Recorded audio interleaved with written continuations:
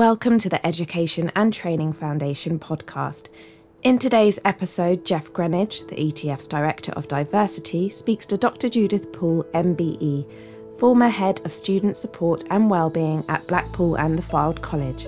She speaks about why fairness is so important to her and how this ethos inspired her to develop an inclusive language guide for staff.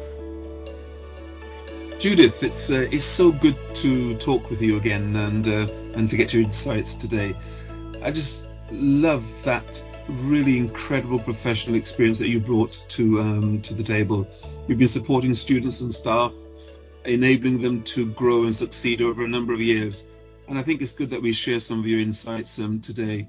So Judith, could you please give us a brief overview of your present role at Blackpool and Fylde College and your role in leading on inclusion, inclusive practices and all things EDI? My current role at Blackpool and the Fylde College is, as I said, Head of Student Support and Wellbeing. And that covers a whole multitude of leadership. Large team looking after students, supporting disabilities and learning difficulties, safeguarding students, and it subsumes the Head of Student Support and Wellbeing also is inclusion lead for the college. And that's currently the position. And I shall be, as you said, actually, Jeff, a lovely term for it, rewiring shortly and leaving the college. And I've been very, very successful in that the college has allowed a really long handover period. And I'm happy to say that there's my successor is Andrea Neal. She's going to be fantastic. And she has a different title to mine. Her title, I'm really pleased, will be Head of Student Support and Wellbeing and Inclusion. And I think that's a really, really great acknowledgement of how important this is. Absolutely correct there. It's a hugely important aspect, inclusion. Why is inclusion so important to you as a person? It's important to me as a person. I know this to be a fact. It's not just something I'm saying. I've had several different jobs and roles in my life. One of the first ones was working in the magistrates' courts, and it gave me a very great insight into aspects of fairness. And fairness has been a major thing in my life, to the annoyance of some people, because they say to me, oh, why do you always have to be so fair? And I'm understanding of people. I think also it is important to me because, like everybody, I've had lots of challenges in my life, and my particular challenges have meant taking responsibility for other people and fighting for them and their rights and their needs.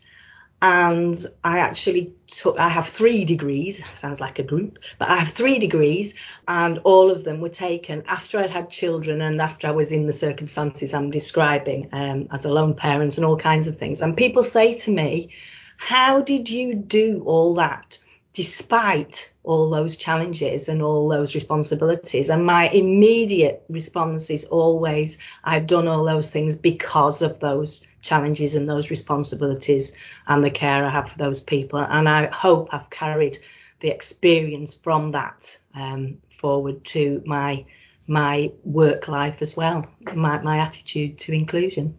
Thank you. That fairness and that equity and that being and fighting for others, that being an ally, is so important when it comes to creating that inclusive environment within organizations. And so is leadership, and so is leadership buy-in. What do you think the employment now of Andrea Neal as your replacement, how does that change things within Blackpool and Fylde? Well, Andrea obviously will bring along her own experience to help support. Things are already in place, but they can always be embedded further and taken further. I think it's a really big acknowledgement by the senior management to introduce the title into the job role. But I also think it's a very big acknowledgement that they asked me for a very long lead-in period, a very long notice period, and I did do that. But they also have allowed a very long handover and training period. I've never come across such a lengthy dual appointment, if you like. I'm in place and the new person's in place, and we've been able to share experiences and to assist with that handover so that yes, you always have to hit the ground running in a new role, but it's made it a lot better. And I honestly think that the success of that, the new person in that role will be much greater as a result. And that is directly because of the senior management buy-in to that process. That's clear, that senior leadership supporting you and supporting colleagues in this. How was the ETF helped you in this particular transition phase? Well, the transition phase has been incredibly helped because it's coincided with the AOC and the ETF project that we've been a part of. I'm very proud to be a part of. And that project has helped with practical things like training, but it's also helped with creating our vision for the way forward. It's helped in terms of a new equality, diversity and inclusion strategy. It's helped with looking at training that we need. It's also helped, you very kindly shared the draft charter with us, and it's enabled us to use that as part of our commitment going forward. The biggest thing I think I've gained, or one of the biggest things also, is sharing good practice with the other project members, and especially in the creation of an inclusive language guide that I've created based on previous versions that were presented to the group. And I've added a lot of things to it, but it very much the idea came from one of those sharing good practice meetings. So I'm very, very proud and very grateful to have been part of the project. Could you tell us a bit more about that inclusive language piece of work? Yes, the inclusive language piece of work is a booklet that exists in a web form and in also a hard copy format if anybody wanted to print it off. And I think that's very important. That gives you, in the current environment to have preferences available for people. The booklet actually presents and covers inclusive language for all the protective characteristics and more, the wider dimensions of inclusion. That, as well as the protected characteristics, I've added inclusive language and preferred language around very sensitive areas such as suicide prevention and intervention and postvention, which is a very new word for me, but it's a higher education requirement from Universities UK to look at the language of support for people undergoing needs of those type. And it's very important that colleagues, staff, are aware of the language to use to help people. It's very important to use the language that's not going to offend people, hurt people, abuse people inadvertently.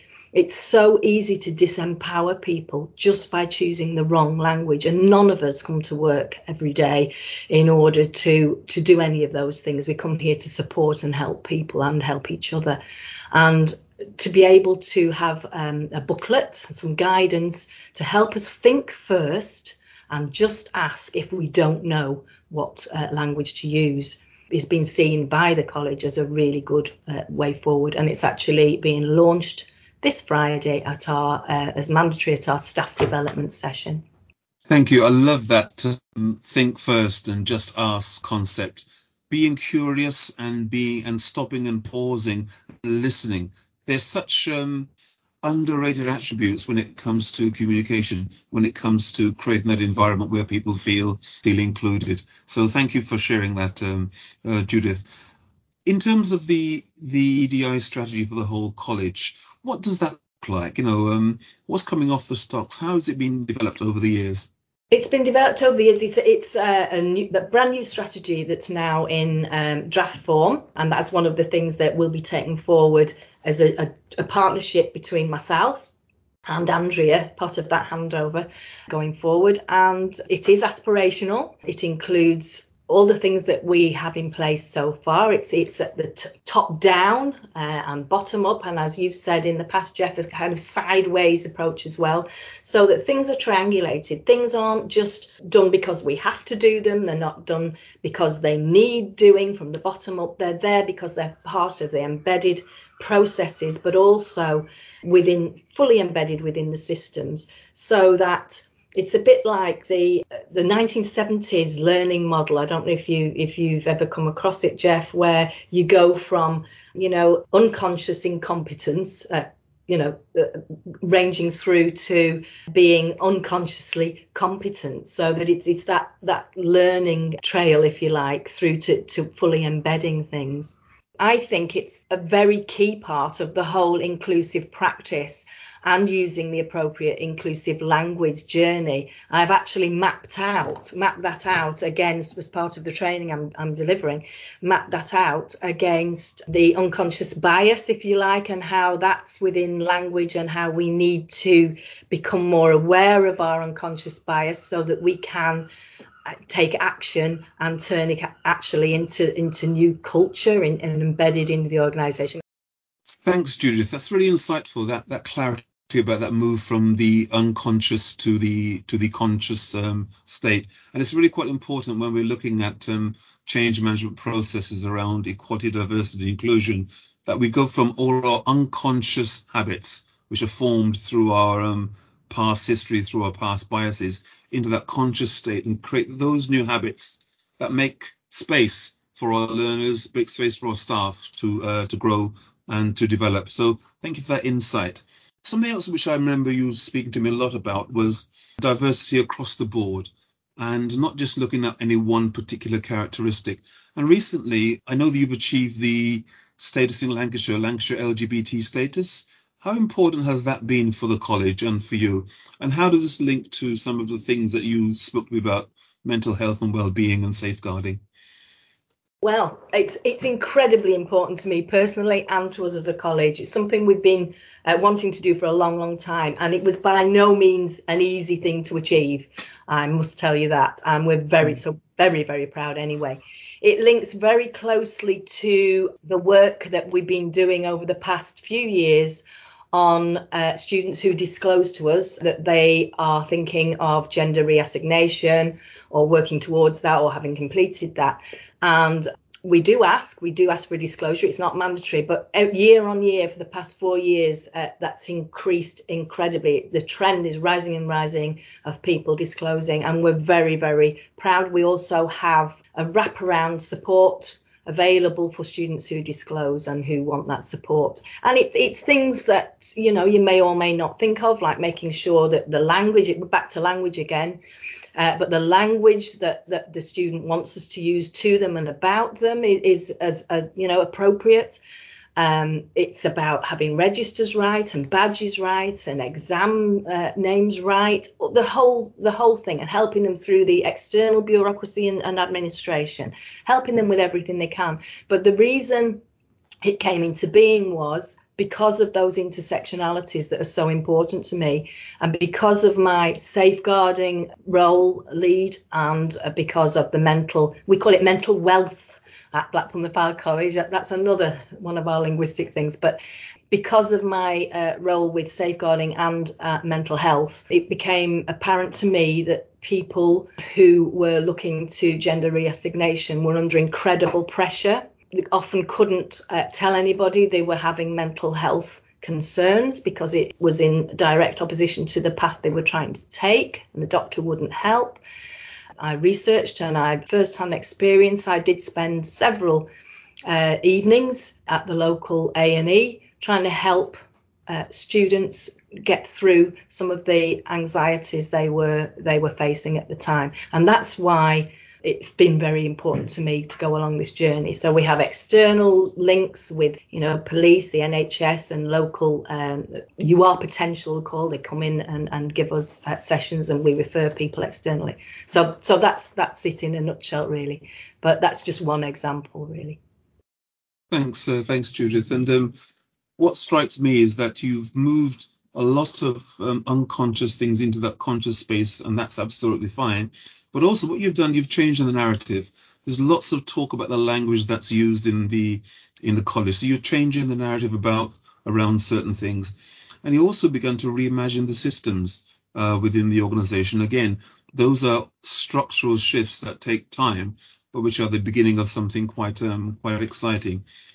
When we met, I was really quite impressed by the way that the things that you've done, but the way that you've almost kept those achievements under a bushel.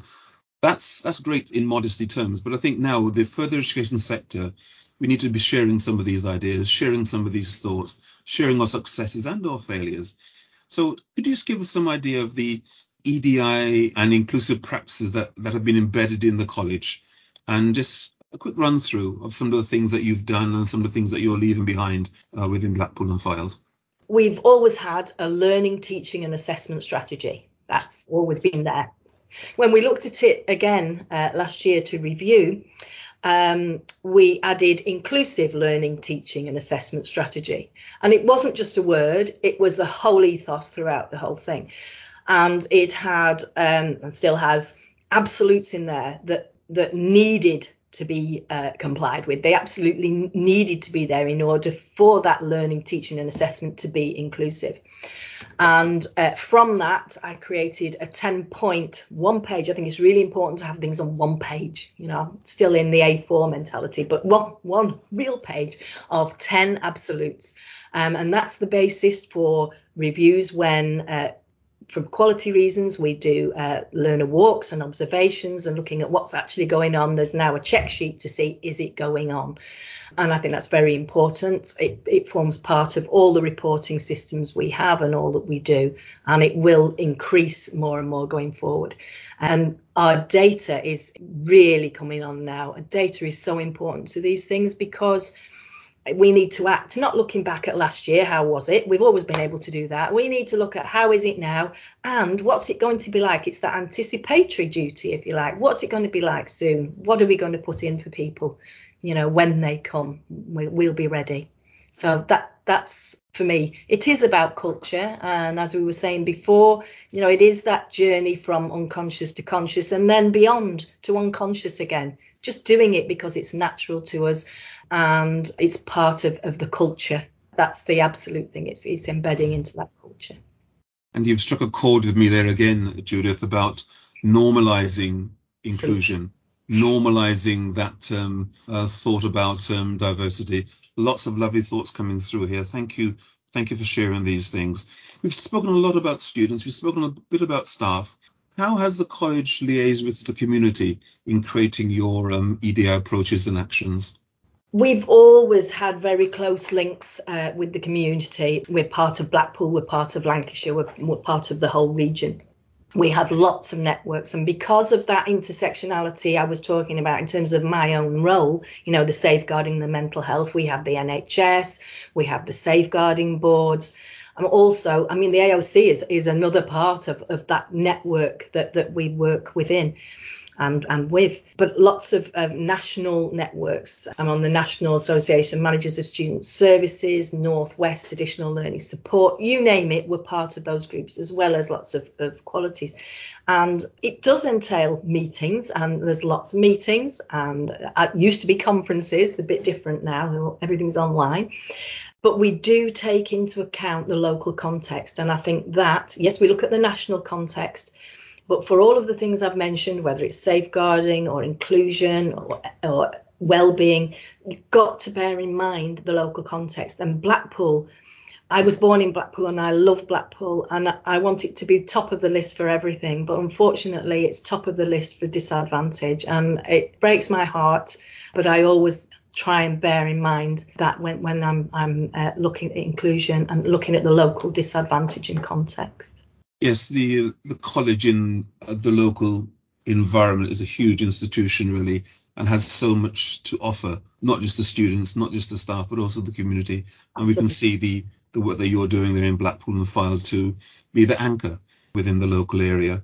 Looking ahead, what would you say are the next steps in developing and further embedding inclusive practice within the college and across the community? I think the next steps are, as we've mentioned, the further embedding. I don't think there's anything totally new at all. I think we just now need to further embed and to make sure that things do become normalised and become part of the culture, so much so that people don't even know they're doing it. So my background, as well as all the other things I've done, my degrees were in linguistics, which is why there's a heck of an emphasis for me on language, because that's the way my mind works. I've talked about things from the 1970s, research from the 1970s. There's other research goes back as far as the 1920s in linguistics, and for me it's still very, very real, and it surrounds linguistic determinism, sometimes called linguistic relativity. And for me, that's where we're headed, because if you believe, which I do, that the language you use constrains your view of the world, I think it's just important that we get that language right. And, I'm not got the answer to everything. Everybody's got their own ideas of what's right, but there are things that are very wrong. And, it's great. It's the whole think first, just ask, but it's also about ensuring that people feel safe to ask what people want to be associated with, what words they want using to them and about them. And for me, when that becomes part of the culture without thinking about it, that's when it will be embedded. And for me, that's absolutely core. Everything else will follow, because if your language reflects the culture that is inclusive, then your culture is inclusive. Exactly right. The language exemplifies, is an example of the behavior, and your behaviours or attitude are exemplified within your language, and it's a circular argument, and it's absolutely clear what you're saying there, Judith. You've had a great career at Blackpool and Fylde, and no doubt you'll be curious about how things happen, how things go on once you leave. What would be your greatest pleasure when you return to Blackpool, say in 3 years' time? What do you expect to see? What steps? What would good look like for inclusion for staff, students, and the community? I think good would look like that the ideas have been developed. They never actually get there, do you, with anything? Further ideas on board. And Andrea does have some fantastic ideas to take us forward. Yes, on the same kind of trajectory, but develop things further.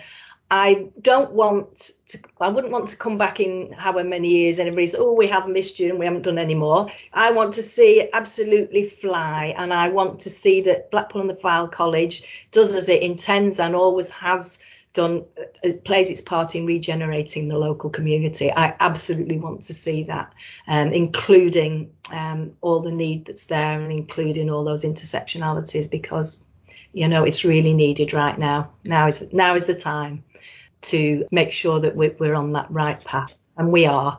It just needs embedding more. And 3 years' time, I'm hoping it will be absolutely spot on.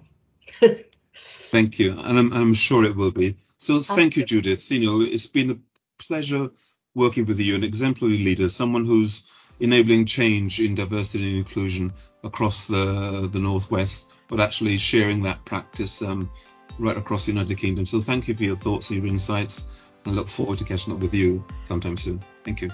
Thank you, Chair. To read more about how the ETF is supporting the sector when it comes to equality, diversity and inclusion, please visit et-foundation.co.uk.